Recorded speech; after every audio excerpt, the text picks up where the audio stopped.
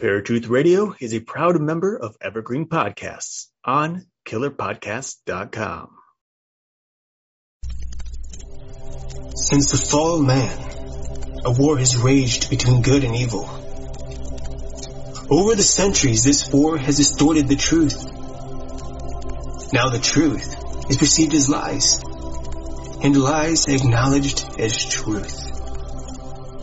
To this day, the battle continues as we investigate and debate the truth behind the history and mystery of the universe. We are Paratruth Radio.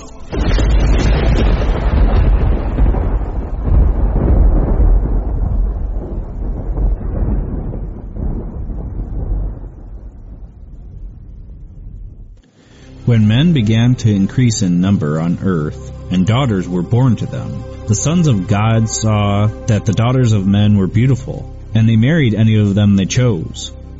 Then the Lord said, My spirit will not contend with man forever. He is mortal.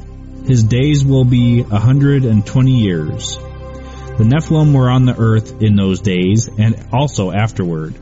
And when the sons of God went to the daughters of men and had children by them, they were the heroes of old, men of renown. Now Paratruth presents Trailing the Nephilim, Part 1, with special guest L.A. Marzulli. Hey, Parafans, welcome to another episode of Paratruth Radio.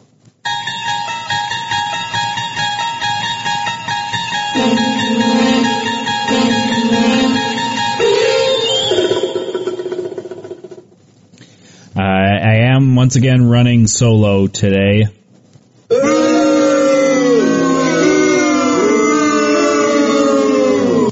Eric is still out doing his thing with the making the film, so I wish him the best of luck, and I can't wait to have him back on. It's definitely been quite a journey without him being on the show. But tonight we've got a great guest for you. We have on L.A. Marzulli. L.A. is an author, lecturer, and filmmaker. He has penned 8 books, including the Nephilim trilogy, as well as filmed the Watcher series, which is an amazing series, by the way. So if you guys get a chance, check that out. But we have so much information to go over. We're going to be talking about his book, On the Trail of the Nephilim, Part 1. We will have him on again to do a Part 2 on his book, On the Trail of the Nephilim, Part 2. So without further ado, let's go to the line with L.A. Marzulli. L.A., welcome to Paratruth Radio. How are you? I'm really good. Thanks for having me on. Appreciate it. So, just for everybody who has not heard of you, I mean, I'm sure everybody's heard of L.A. Marzulli, but for those of our listeners that have not, why don't you tell us a little bit about yourself? Well, I wish everybody had heard of me. Maybe I don't wish everybody had heard of me. Yeah, exactly. No, I'm an author, filmmaker, lecturer, and I've also been a worship leader for 25 years, been a Christian for 35 years. Those are the most important things. I come out of the occult. What I mean by that is when I was 13, I left the Catholic Church. At 16, I became fascinated with Eastern mysticism, and a lot of that was due to the Sgt. Pepper Beatle influx and the Maharishi, where the Beatles were totally into it. Remember, I am a child of the 60s. I was at Woodstock and inhaled as deeply as I possibly could, unlike our former president, Bill Clinton. I did not inhale. But anyway, that really impacted me. I was looking for truth. I was looking for God. And Eastern mysticism seemed to be the way to go. It also seemed the Carlos Castaneda, if I can use that term, the Yaqui Way of Knowledge with Don Juan. I was infatuated by those books, and of course, that coupled with the experimentation of peyote, Vision Quest, LSD, and then finally winding up with a guru for basically 3 years, Guru Maharaji, the little 14-year-old kid who came over. I received knowledge. My third eye was open. I heard celestial music, or what was supposedly celestial music. Basically what it is, it's a springboard into the lower astral or into the occult world of the second heaven. which we are admonished in the biblical prophetic narrative not to seek, not to go into, not to have anything to do with it, because the denizens who are there are highly malevolent. But I didn't know that at the time. And I left the Guru at the age of 24, and it would be another 6 years before I would give my heart to our Savior, God, the real one, Yeshua HaMashiach, Jesus the Messiah. And so that's sort of a, a 1 minute clip or 2 minute clip of what I've been through. So what I do, I hold sort of a unique perspective, having come out of the occult and the New Age, and, having experienced a lot of that stuff.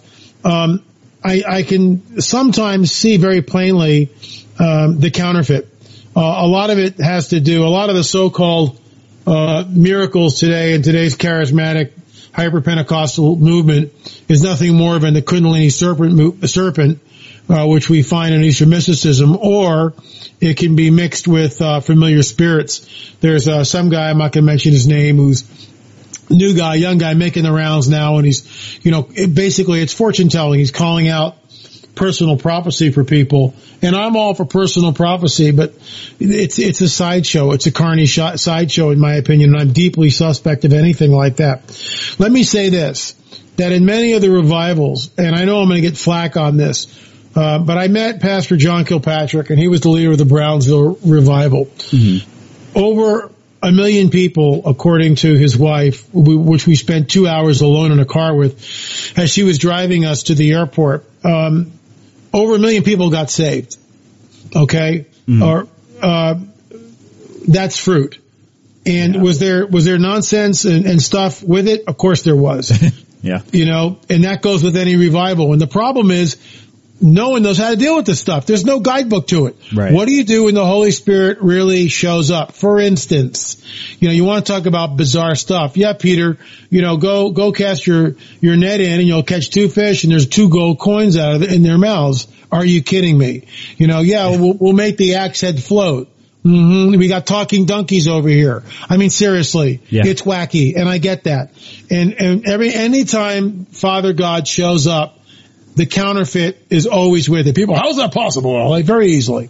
The most holiest moment in all of Scripture, in my opinion, one of the most holiest moments, I should say, is the Last Supper. Here we've got Jesus with his disciples, upper room.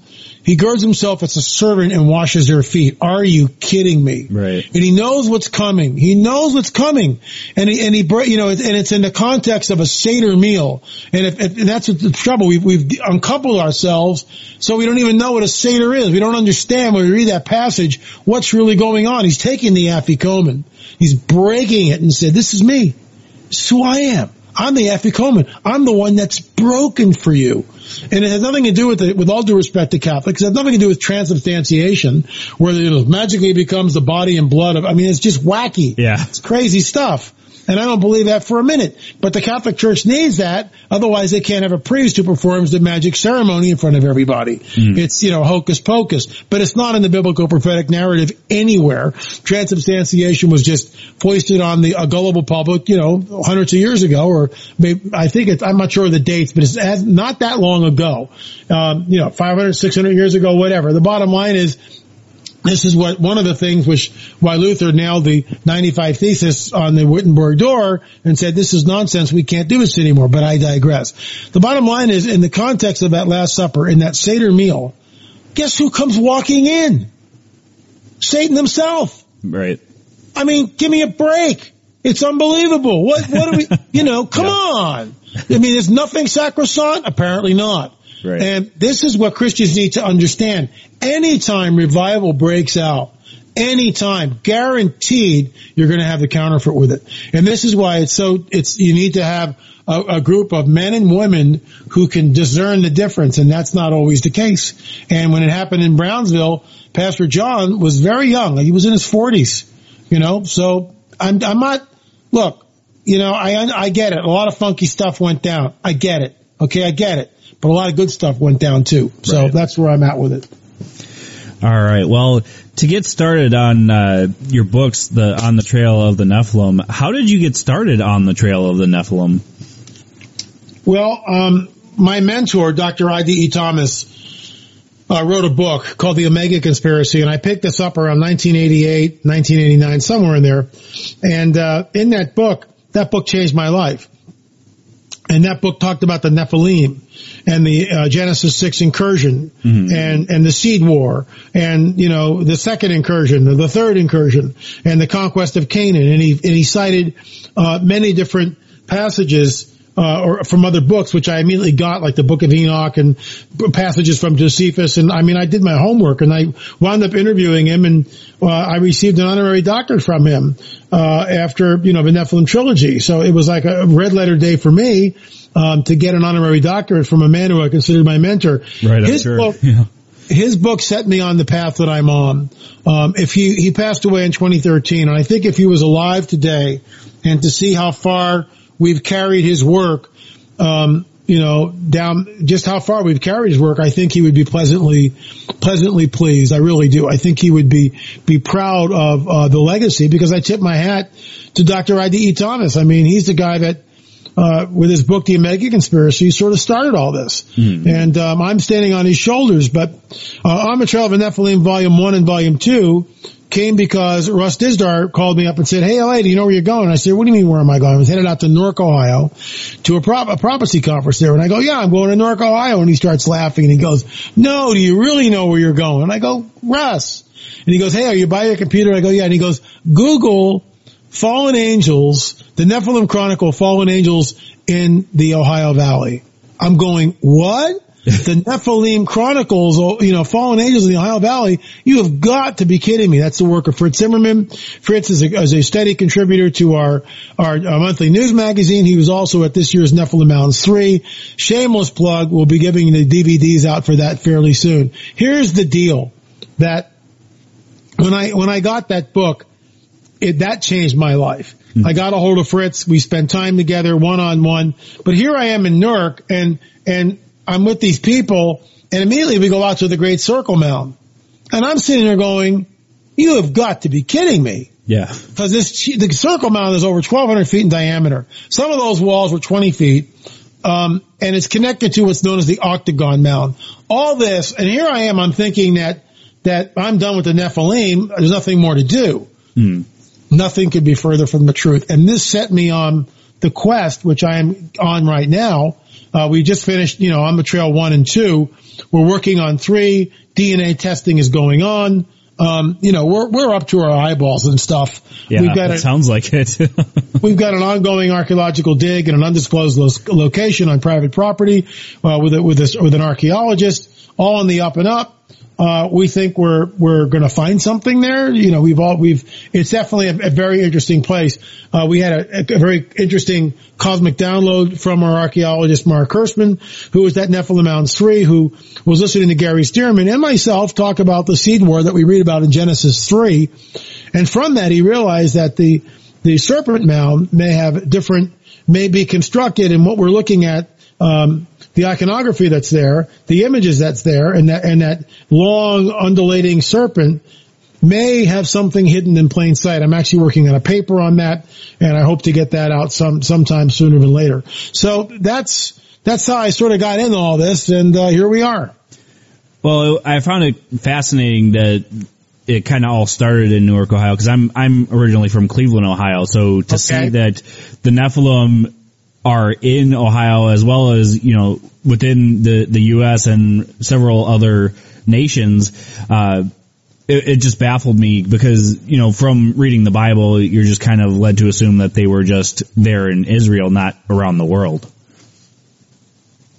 Well, it's everywhere. And this is what people don't understand, that, when you really start getting into this stuff, there is a worldwide cover-up of an agency, first of all, that has technology, and whatever you want to call it, okay? You can call it whatever you want to.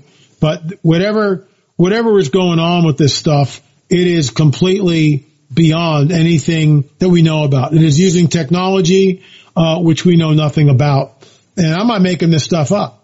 What can I say?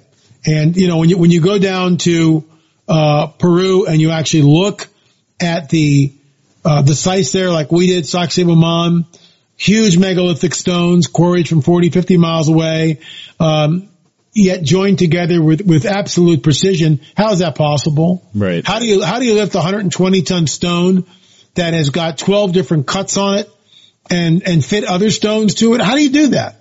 And, well, they had technology that we don't know about. Oh, really? What was that technology, sir? And why don't we see any vestiges of it anywhere? Surely we would find some hidden tool. Nothing is there. Right. What can I say? Right. Well, and I mean, for everybody out there that doesn't know the Nephilim, I mean, if you read the Bible, the Nephilim are a product of fallen angels and human women, and it's becoming more and more common now that we're finding these gigantic skeletons.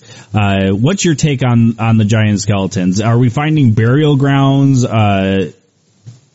somewhere where maybe it was a mass grave? We are, let me just tell you this, that there is a concerted cover-up to hide and obfuscate what's really going on this planet from the American people and the people of the world. What I have discovered by being on the trail is the university system basically controls the information that comes out of any archaeological dig. That's how it works. Even if you're a qualified archaeologist, unless you're tied with the university, it's very difficult to go on any site and dig anywhere. Everything is under lock and key. You can't see this. You can't go there. You can't look at this. You can't see anything. And that's what we're up against. Meanwhile, I got word from a friend of mine about a cache of records that was found on Catalina in the attic of the museum. And John, the former curator of the Catalina Museum, John Borgino, discovered this cache of records. Catalina is an island about 27 miles west of Los Angeles, and it's part of the Channel Islands, which run from San Diego up to Santa Barbara. And in 1919, a primitive archaeologist by the name of Ralph Glidden was hired by the High Museum, later to be gobbled up by the Smithsonian Institute, to conduct primitive archaeological digs. And I get it. The guy used a pick and a shovel for the most part. Right. Okay, I get it. Everybody wants to disparage this guy. He's a little more than a grave robber. Yeah, but he's employed by the High. So, go figure, right? Yeah. And this is what everybody's doing anyway. So, mea culpa. But I get this intelligence, for lack of a better word, that this cache of records has been found. So I immediately call the museum director. One thing leads to another. This goes on for 8 months. And finally, when I get wind that they're building a new museum and they're looking for donations, I offer to make $1,000 donation to the museum. Best $1,000 I ever spent. And they say, yeah, come on over. I charter a private plane because I wanted to be able to go over the interior of the island, get aerial photographs of everything, get the lay of the land. And much to my delight, Terry Johnston, who is also a flight instructor, we went up in a twin-seater with twin controls. It was a Cessna. Oh. And he let me fly the plane over, and then I took off in the plane. I got to take off the plane. So I actually got to fly the plane. I mean, I taxied down the runway and pulled back on the stick, and up we went. And I flew around the island and flew all the way back to Los Angeles. So that was an incredible moment for me, which I'll never forget. Thank you, Terry, if you're listening. The bottom line is, here I am in the archives, and it's not what people think. This cache of records had been picked over, and everything was cataloged. Everything was in manila envelopes, and folders. The pictures were in plastic sleeves. I mean, everything had been poured over, and they're all in these green museum boxes tucked away in a vault. Mm-hmm. Okay, and there are two tables, folding tables, 8 feet long, back to back, end to end, I should say, with white paper on them. And John's there, and he's going, well, what do you want to see? And I go, let me start with the pictures. So they go into the vault. They take the museum box. I've got pictures of all this, by the way, in On the Trail Volume 2. And they bring it out, set it on the table. And here I am with white gloves, because I'm handling photographs and all these original documents, not reproductions, all original documents. My camera set up on my tripod. Let the fun and games begin. Within an hour, I found pay dirt. within an hour. I went in there with my lens, my biblical lens, looking for six fingers, looking for giants, looking for elongated skulls. I found everything. All that is in the book On the Trail of Nephilim 2. And it's fascinating. I found one picture, which is pay dirt in my opinion. Ralph Glidden standing in a recently open excavated grave, and in front of him is a very large skeleton. I passed that picture untouched, right? I took a photograph of it, passed the picture to 3 researchers who then digitized the photograph and calculated that the skeleton was up over around 9 feet tall. So we did a plus or minus, 3 inches or whatever. It's about 8'9". And I even dumbed it down further to 8'6". That picture went viral. That picture was the picture that I unfortunately sent to Jim Vieira, who at the time, and I didn't know this, had a production deal with a production company to film a TV series, which later became In Search of Lost Giants, which the History Channel picked up. Lo and behold, they fly the Vieira brothers out to Catalina, and they make it look like the Vieiras discovered that picture. Nonsense. L.A. Marzulli discovered that picture, and that's why I bring it up on every show that I possibly can to set the record straight, because the record was really never set straight. On the History Channel show, In Search of a Giant, they made it look like the Vieira brothers discovered the picture. Shame on them. And it's not Jim's fault, it's the production and the crew and what they do. I think Jim is way more upright than that, but this is what the way the game is played. Right. Anyway, so they had my picture on there. They did a Skype interview with me, and we did the analysis and talked about the analysis, and I talked about Nephilim.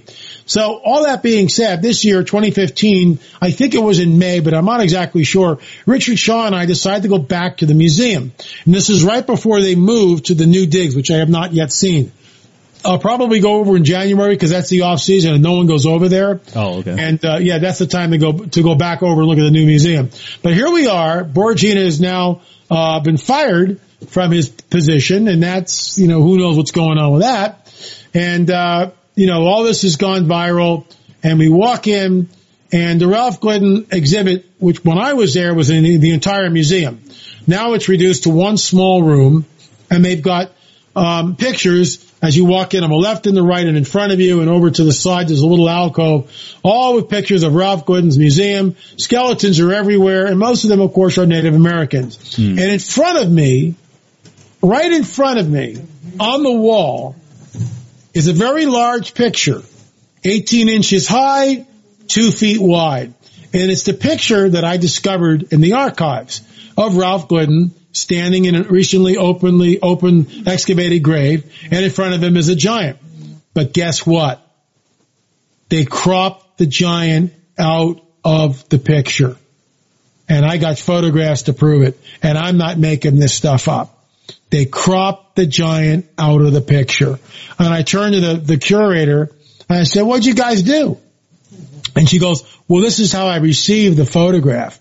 And Richard and I, my business partner and the producer and the director of the Watchers films, all 1 through 9, we looked at each other, our jaws were on the ground. Yes. And I show that picture in all my conferences now, and people they just start laughing. And it's just like the last Republican debate. These guys are weasels. Yeah. They're weasels. And they deliberately obfuscate the truth from the American people. Shame on them. Yeah. Yeah, it's kind of amazing that secrets are kept, and for somebody else to get the acknowledgement that something you found is so absurd, but yet it happens every day. So on that note, folks, I think we're going to take our first break here. You are listening to Paratruth Radio with my guest, L.A. Marzulli. We will be right back after Eric's Random Fact of the Day. Now, Eric's Random Fact of the Day. This month, I've decided to relay some fun facts about the month of November. And this particular fact is specifically directed to Justin. Did you know that on November 2nd, 1889, North Dakota became the 39th state of the United States? Well, according to FamousBirthdays.com, this is a fact. This was Eric's Random Fact of the Day.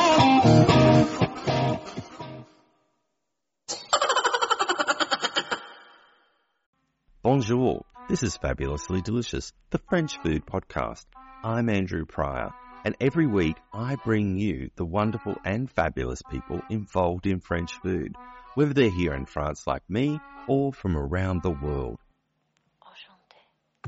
Each week, we dive into a specific topic, be it a French dish, an ingredient, or a French cuisine cooking technique. My guests are all about French food, so come join me on Fabulously Delicious, the French food podcast. Bon app. All right, folks, welcome back to Paratruth Radio. My name's Justin, and I've been talking to L.A. Marzulli about his book, On the Trail of the Nephilim. Now, L.A., before we went to break, you had mentioned the elongated skulls that you had found on skeletons. Now, how is that relevant to the Nephilim? Well, very, very much so. What it does, look, let me back up. We are told very specifically here that there's going to be a seed war. We read about this in Genesis 3. Unless we understand the implications and the gravity of the Genesis 3 narrative, we are clueless. We have no idea what's going on, in my humble opinion. These are the participants in that Genesis 3 scene. We've got the Most High God, who is basically telling what's going to happen to Adam and Eve and the fallen cherub, the serpent. And he looks at the serpent and he says, your seed is talking to the serpent. Your seed is going to be at war, at enmity with the seed of the woman. He shall crush your head, you shall bruise his heel. The seed of the woman becomes Messiah. That's the whole he shall crush your head, which happened 2,000 years ago. Mm-hmm. But the seed of the serpent will definitely culminate in the Antichrist and the anti-Messiah. In other words, the Antichrist doesn't go to Antichrist school with 20 candidates and, Bill Clinton I didn't say that, gets voted in. That's not the way it works. I'm being light here, folks. Please don't quote me on that. Just being silly. But the bottom line is, he is the offspring, the son of perdition, the offspring of the fallen cherub. This Genesis 3 biblical prophetic narrative sets up everything else in the Bible, tells us exactly what's going on. Genesis 6, we see the eruption of that seed war where the Nephilim are on the earth, and this is what's so critical. If we don't get Genesis 3, we'll never get Genesis 6. If we don't get Genesis 6, then we'll never understand what happens with Sodom and Gomorrah and Nimrod at Babel. Or certainly we won't understand the mandate from a loving holy God to go in and wipe everybody out in the promised land. We'll never understand it. The Nephilim are on the earth in those days and also afterwards. And I realize the body of Christ is split over this. There are some who adamantly refuse to look at the Nephilim and, this is impossible. Why would God allow it? Blah, blah, blah. I wrote this all in my book, The Cosmic Chess Match. The protocols of the heavenly war, as my good friend and elder brother Gary Sturman would say, are in effect. And we don't understand the protocols of the heavenly cosmic chess match, the heavenly war. We don't understand all of them. We're not given privy to them. For instance, this is Gary's German, his insight. When the scroll is presented in the heavenly scene in the book of Revelation, there is no one found worthy to open it. There is silence in heaven for half an hour. Finally, the Lamb comes up, and he's worthy to open the scroll. And Gary believes, as I do, that the scroll is an indictment, a legal indictment against the fallen cherub. That's what it is. And against those who have aided and abetted him throughout humanity. It is a legal indictment read in the court of heaven. Now, that's just a glimpse. That's Gary's take on it, and I'm going with it. It makes perfect sense to me. So the bottom line is, the Nephilim are on the earth and also afterwards. The sons of God are always B'nai Ha-Elohim, which always refers to the angelic host. The daughters of men are always the daughters of Adam, That's what it is. You can try to tap dance around that. You can torture the text till the cows come home, but that's what it is. And I love these guys who try to tell us that, well, it's really not what it says it is. It's the godly line of Seth and the hoochie mamas of Cain. But that's not what the text says. There are no hoochie mamas in the text. And Seth is not mentioned there. And this is why when we get to Matthew 24 and Yeshua, Jesus tells us it'll be like the days of Noah when he returns. This is what's so important. Is crucial. If we don't understand Genesis 3, Genesis 6, the Tower of Babel, the days of Noah, when Yeshua tells us it'll be like the days of Noah when the Son of Man returns, we have no idea what he's talking about. Right. None at all. It's a seed war, folks, and that seed war is going on even as I speak. There are hybrids that are manifesting. We've heard about them. We've talked about them. It is alarming. There's a breeding program that's going on. We talk about this in our Watchers 7 and Watchers 8. We've got hard physical evidence in Watchers 7. You get this stuff, you'll arm yourself. The new book, Days of Chaos, talks about this stuff. Days of Chaos, Watchers 9, talks about everything that we're hinting about in the program. We are in the most tumultuous, unprecedented time in all history, in my opinion. And I 100% agree. I mean, there's so much going on right now that kind of lines up with biblical prophecies. Some of it does, some of it doesn't. Just depends on where you're from and what you believe. But, yeah, I mean, there's so much lining up right now that, to me, it's hard to ignore what the Bible says and what's happening today. So a little bit about the elongated heads. These were, I'm sure, found several areas in the world. There's been the people that say, it's been done by binding. What is your research tell you on this? Well, look, some of the skulls have definitely been cradle headboarded, but it begs the question, why get up on a Monday morning and turn to your son and go, we're going to make you a cone head today? Right. Yeah, right. I mean, what's the point of doing that? I mean, it just makes no sense. It is our contention that some of the skulls are cradle headboarded, but others are not. The skulls I saw in Catalina, there's no way. The pictures of it, there's no way that thing's cradle headboarded. The skull that we've had access to in a private collection in Oregon, there's no way you can cradle headboard that, in my opinion. I've shown it to doctors. They all look at it and go, oh boy. There's no way. There's no way you can take from the brow ridge and bend that forehead back at a 45-degree angle. You'd kill the kid. You'd kill him. And yet that's what we see. Craniosynostosis, which is a fancy word for when the sagittal suture, which goes from the frontal plate. Let me back up. Normal human skull has a frontal plate, two occipital plates, two parietal plates and an occipital plate in the rear. The two parietal plates are split at the top of the skull by what is called a suture. It's called a suture. It looks like a suture, okay? Like a zipper, which holds the plates together. It goes from the top of the frontal plate to the occipital plate in the rear, and that divides the parietal plates. We saw many skulls in Peru with any sign at all of a sagittal suture. And of course, there is a disease called craniosynostosis, which shows that the sagittal suture disappears over age. However, the dentition that we have from one of the skulls was a 26-year-old female, and craniosynostosis doesn't happen until much later on in life. So, why the plethora of the lack of a sagittal suture? Why are we seeing skull after skull after skull without a sagittal suture? Right. Look, in my opinion, there's an outside agency that's manipulating the genome. That's what's going on here. There's an outside agency that's manipulating the genome. And it is beyond the pale.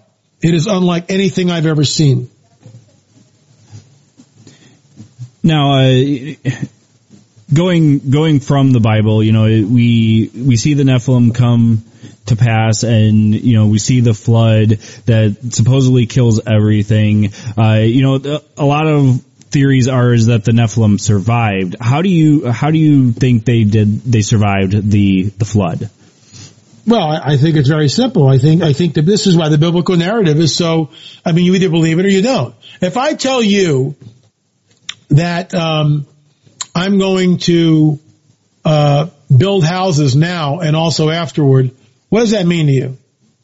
Well, I mean, it's just, what does that mean? It means I'm building houses now, right? But I'm also going to build a house later on, right? Right? I mean, that's what it means. And the Genesis 6 account is, I mean, I can't say it any clearer. The Genesis 6 account says the Nephilim were on the earth in those days and also afterwards. When the sons of God saw the women of men, had children by them, these were the men of renown, and Nephilim were on the earth, the whole deal. And also afterwards. Moses is writing the Tanakh, specifically the Torah, thousands of years after the flood. Why would he write that? He would just write the Nephilim were on the earth in those days, the days of Genesis 6. But he doesn't say that. And because he knew, as did all the rabbis and everybody else, that the Nephilim were on the earth. The sons of Anak, the Nephilim. People torture this. And the reason why they torture it is because they don't have the correct supernatural worldview of the biblical prophetic narrative. And they want to dumb it down. Oh, they can't do it more than once. That's it. There's somehow I'm going to make this up as I go along, but the fallen angels, they only can do it one time. Where does it say that? It doesn't say that. In fact, what we see is an ongoing war between the principalities. Think about this in the book of Revelation.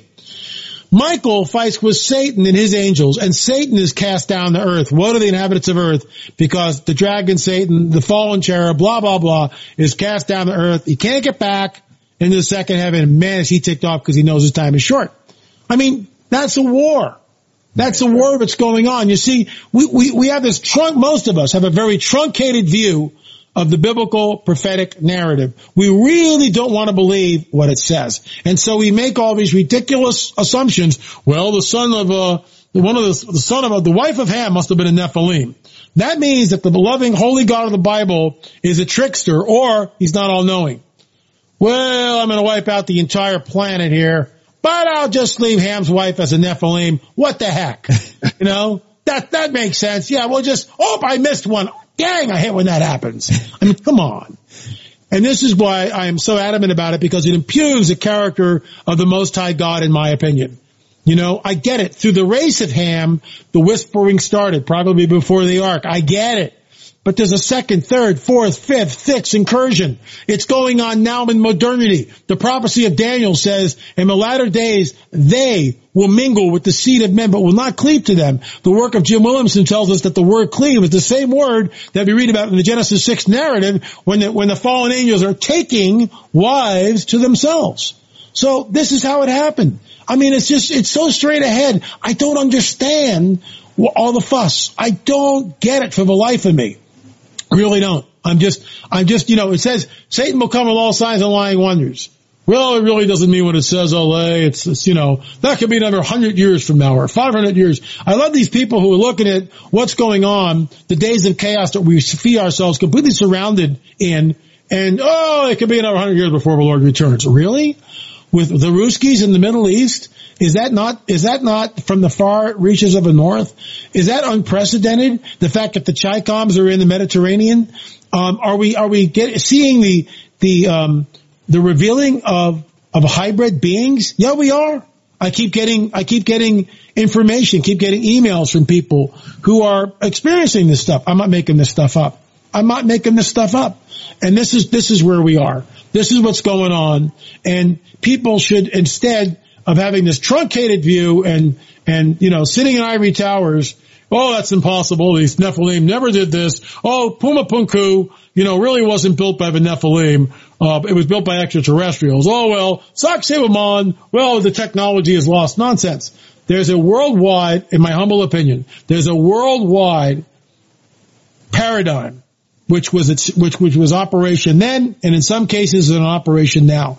And many of the sites that we see from antiquity, I call it fallen angel technology, Nephilim architecture. That's my term. I invented that term.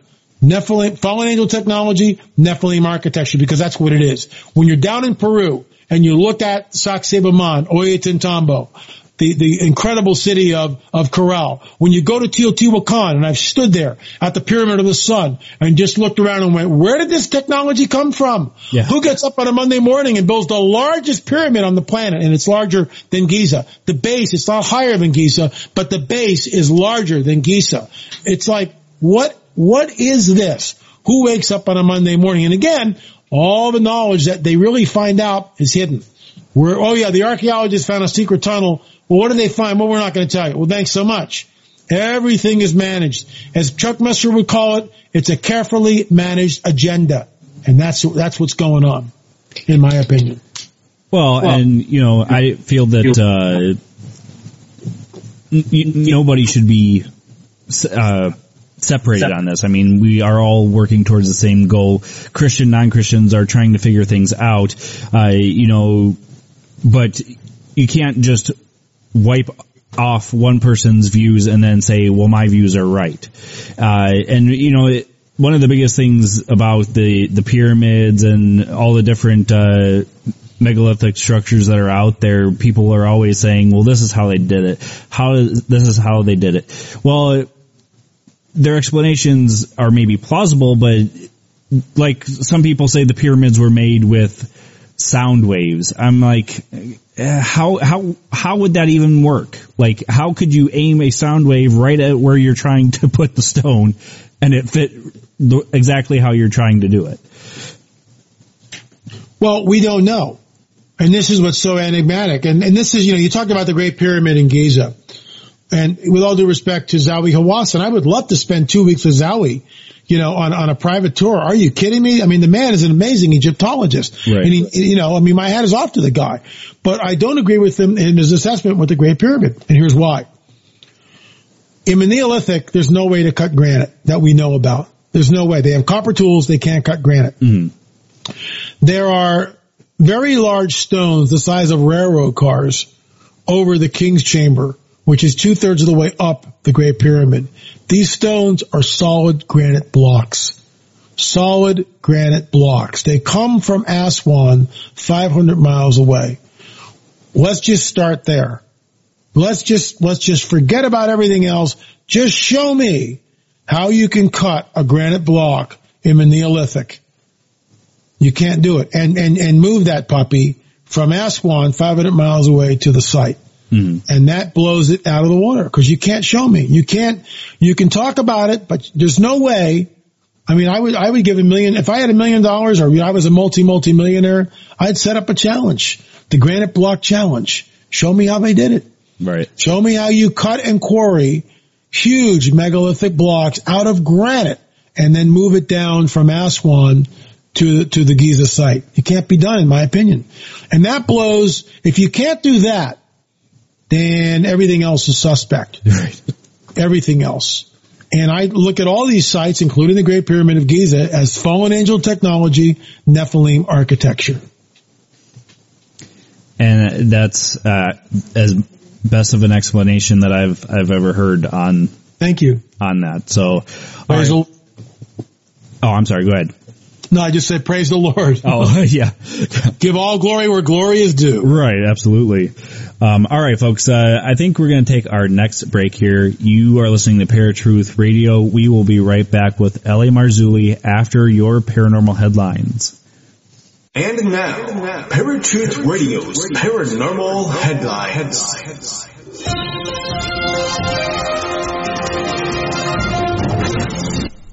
How's it going, Parafans? Justin here with your paranormal headlines.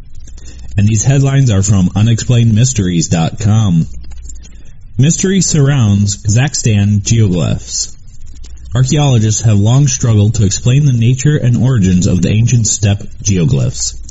Dating back up to 8,000 years and sprawled across the vast areas of northern Kazakhstan, these remarkable earthworks remain one of the most enduring archaeological mysteries of recent times. Even with the help of NASA, which has been aiding in the investigation by making it possible to take high-resolution satellite images of the region, researchers still don't know who constructed them, how they were built, or what their original purpose was. The first of the geoglyphs was identified back in 2007, and since then, a total of 260 have been found scattered across the country. Some of the formations look a bit like crop circles, while others consist of intricate patterns and shapes, some even covering an area of over 810,000 square feet. Thousands of years ago, the region was home to nomadic Stone Age tribes who were unlikely to have built the geoglyphs because they had never stayed in one place long enough to do so. The idea that foragers could amass the numbers of people necessary to undertake large-scale projects like the Kazakhstan geoglyphs has caused archaeologists to deeply rethink the nature and timing of sophisticated large-scale human organization as one that predates settled and civilized societies, said University of Winnipeg archaeologist Persis B. Clarkson. North America, home to millions of coy wolves. A new wolf-coyote hybrid species is starting to take over and could already number in the millions. There's something unusual roaming the wilds of Canada and the United States, a four-legged canine that is similar but in many ways superior to native wolves and coyote populations. A crossbreed between wolves and either coyotes or domestic dogs, the aptly named coy wolf, has come about due to the increasing lack of suitable mates for wolves in the wild. Unlike their parents, however, these hybrid animals are more muscular, have bigger jaws, and are generally larger, meaning that packs of them can take down much larger prey. In recent years, researchers believe that the number of coy wolves in North America has increased substantially, and that there could now be several million of them across the continent. The Northeast has seen the largest growth in population of these animals, and it is no longer unusual to find them wandering into urban areas such as Boston, New York City, and Washington, D.C. What will ultimately become of the native wolf and coyote populations, however, remains to be seen. And this has been Justin with your Paranormal Headlines. This was a segment of Paratruth Radio's Paranormal Headlines.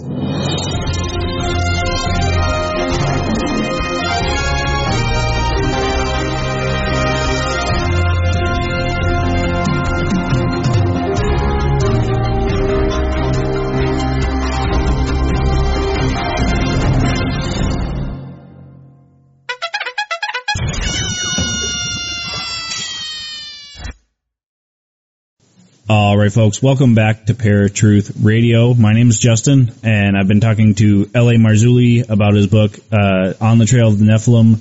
And so we were talking about the skeletons and the different megalithic structures. We are getting close to the end of the show here, so I wanted to ask you if you could tell anybody anything about this different evidence that you're finding about the Nephilim. What would you tell them? I would tell them that there's an outside agency that's been manipulating the genome for thousands of years, just like the biblical prophetic narratives tells us will happen. And there it is. I mean, it's like right there, Genesis 3. It is everywhere. They're continually finding more skeletons, more evidence that something is going on. And, the powers that be, the university system, the archaeologists, the Darwinists control the information. And I realize that sounds like a right-wing conspiracy, but it is. There is a conspiracy to keep this information from the general public. What's interesting is, and let me just see if I can find something. I want to read you something if I can find it quickly. Yes, here it is. Hold on. I just want to read this to you. This is from a book that if you're studying to be an archaeologist, you read this in the first year. Mm-hmm. So this is talking about the mound builders in Ohio, where we are working on right now. The mound builder controversy continued to smolder through the 19th century, pitting those who believed in an exotic explanation for the earthworks against more sober scholars like Samuel Haven of the American Antiquarian Society, who argued that the artifacts in the mounds often bore a resemblance to those used by living Native American groups. Writers churned out dozens of literary fantasies about the mound builders, writing about white people of great intelligence and skill who had waged wars of conquest over the Midwest thousands of years ago. These racist theories had no foundation in scientific fact, but it was not until the 1890s that Cyrus Thomas of the Bureau of American Ethnology proved beyond all reasonable doubt that the mounds were in fact of Native American manufacture. Guess what? That's just not true. And when you talk to Native Americans, as we have, they'll tell you that we didn't build these mounds. They were here when we got here. So is this an out and out lie? You know, the diffusionists, or the isolationists in archaeology will try to tell us that, and let me just read this real quick here. They're talking about the idea of diffusionists versus isolationists. The isolationists believe that people migrated extremely slowly, that people aren't curious, that they stay in one place and don't move around. So the author writes, not that this deters the lunatic fringe who still write of epic voyages and lost civilizations buried under Antarctic ice, to say nothing of ancient astronauts landing on Earth and creating ancient Maya civilizations. By the 1920s, both unilinear evolution and diffusionism were discredited. Explanations for the past as archaeology became a full-fledged scientific discipline. May I just point out to you that with all due respect to this author, that Thor Heyerdahl in Ra and Kon-Tiki is the one most people know about, but in Ra, he completely blew that out of the water. Guess what? You can build a papyrus boat, which the Egyptians could have done, put a sail on that baby, sail out of a delta, the Nile Delta, into the Mediterranean, and without doing doodly squat, other than just pointing a sail where the trade winds blow, you will wind up in Barbados, in the Gulf of Mexico. That's where you wind up. And this is precisely what diffusionism is all about. We believe that people want to see what's on the other side of that mountain, and they will do epic sea voyages. And yes, there were lost continents. How do you explain Sacsayhuaman, with all due respect? Mm-hmm. How do you explain, and this is why it's so dishonest, but this is the party line. I tell you one other thing. I had a conversation with a tenured professor at a major university, and I asked him or her, what do you say to medical professionals from the 1920s who were there when these giant skeletons were exhumed? And they measured them because they knew how to measure. They had anatomy. It's only the 20s. It's not that long ago. And they were claiming that these skeletons were well over 9, 10, 11, 12 feet. And you know what the answer was? That these medical doctors did not know how to measure. I'm not making that up. I'm not making that up. That's all they got. And this is why when we go to the museum in Catalina, to get back to on track here, the picture of Ralph Glidden standing in a recently excavated tomb from 1919 on Catalina Island, showing the evidence shows from 3 different experts who looked at the photograph, analyzed the photograph. There was no collusion till all 3 presented their evidence to me, told us that there's a 9-footer there, and yet we see that the evidence is cropped from the picture. It's deliberate. It's deliberate, Justin. Right.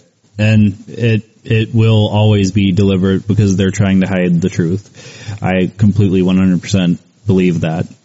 All right, Ellie, it was an honor having you on. I did want to give you a chance to tell everybody where they can find you, find the books, all that great stuff. Go to lamarzulli.net, lamarzulli.net, www.lamarzulli, M-A-R-Z as in zebra, U-L-L-I, lamarzulli.net, and there's all sorts of neat stuff there. The holidays are coming up. You know, you want to wake up people? Buy the Watchers 8-box set. All 8 Watchers. Buy Watchers 9, The Days of Chaos. Check out On the Trail of the Nephilim, Volume 1 and 2. Tons of products there. Look at the photographs and avail yourself of what I believe is cutting information. All right. Thank you so much. I'm glad that we were able to have you on, and I am looking forward to having you on for part 2 of On the Trail of the Nephilim. But until then, have yourself a good day, and I will talk to you soon. Thanks so much, Justin. Bye-bye. All right, folks, that was L.A. Marzulli. Such a great guest. Definitely check out his website, lamarzulli.net, as well as his books, On the Trail of the Nephilim, Part 1 and Part 2, as well as his Watcher series. We are going to have him on, like I said earlier, again, to talk about On the Trail of the Nephilim, Part 2. So much more information to get out there. Truthfully, I never knew much about the Nephilim until starting to do some research myself to do the show today. So definitely going to be an excellent show, to follow up on that. But next week, we have, Mary Sutherland, author of Haunted Burlington, Wisconsin. So that's going to be a great show for you guys. Stay tuned for that, as well as the follow-up with L.A. Marzulli. We've got a bunch of great things coming for you guys, some big things coming for you. So stay tuned every week. On that note, that is all I've got for you this week. My name's Justin. We will see you guys same time, same channel next week, guys. Later. If you enjoyed this episode of Paratruth Radio and you would like to listen to it again, or are interested in listening to any of our past episodes, then you can listen to them on HD at our website, paratruthradio.com. And you can also find us at Stitcher, Blueberry, TuneIn, iTunes, Spreaker, and YouTube. And of course, like us on Facebook and follow us on Twitter for brand new updates of our show every day.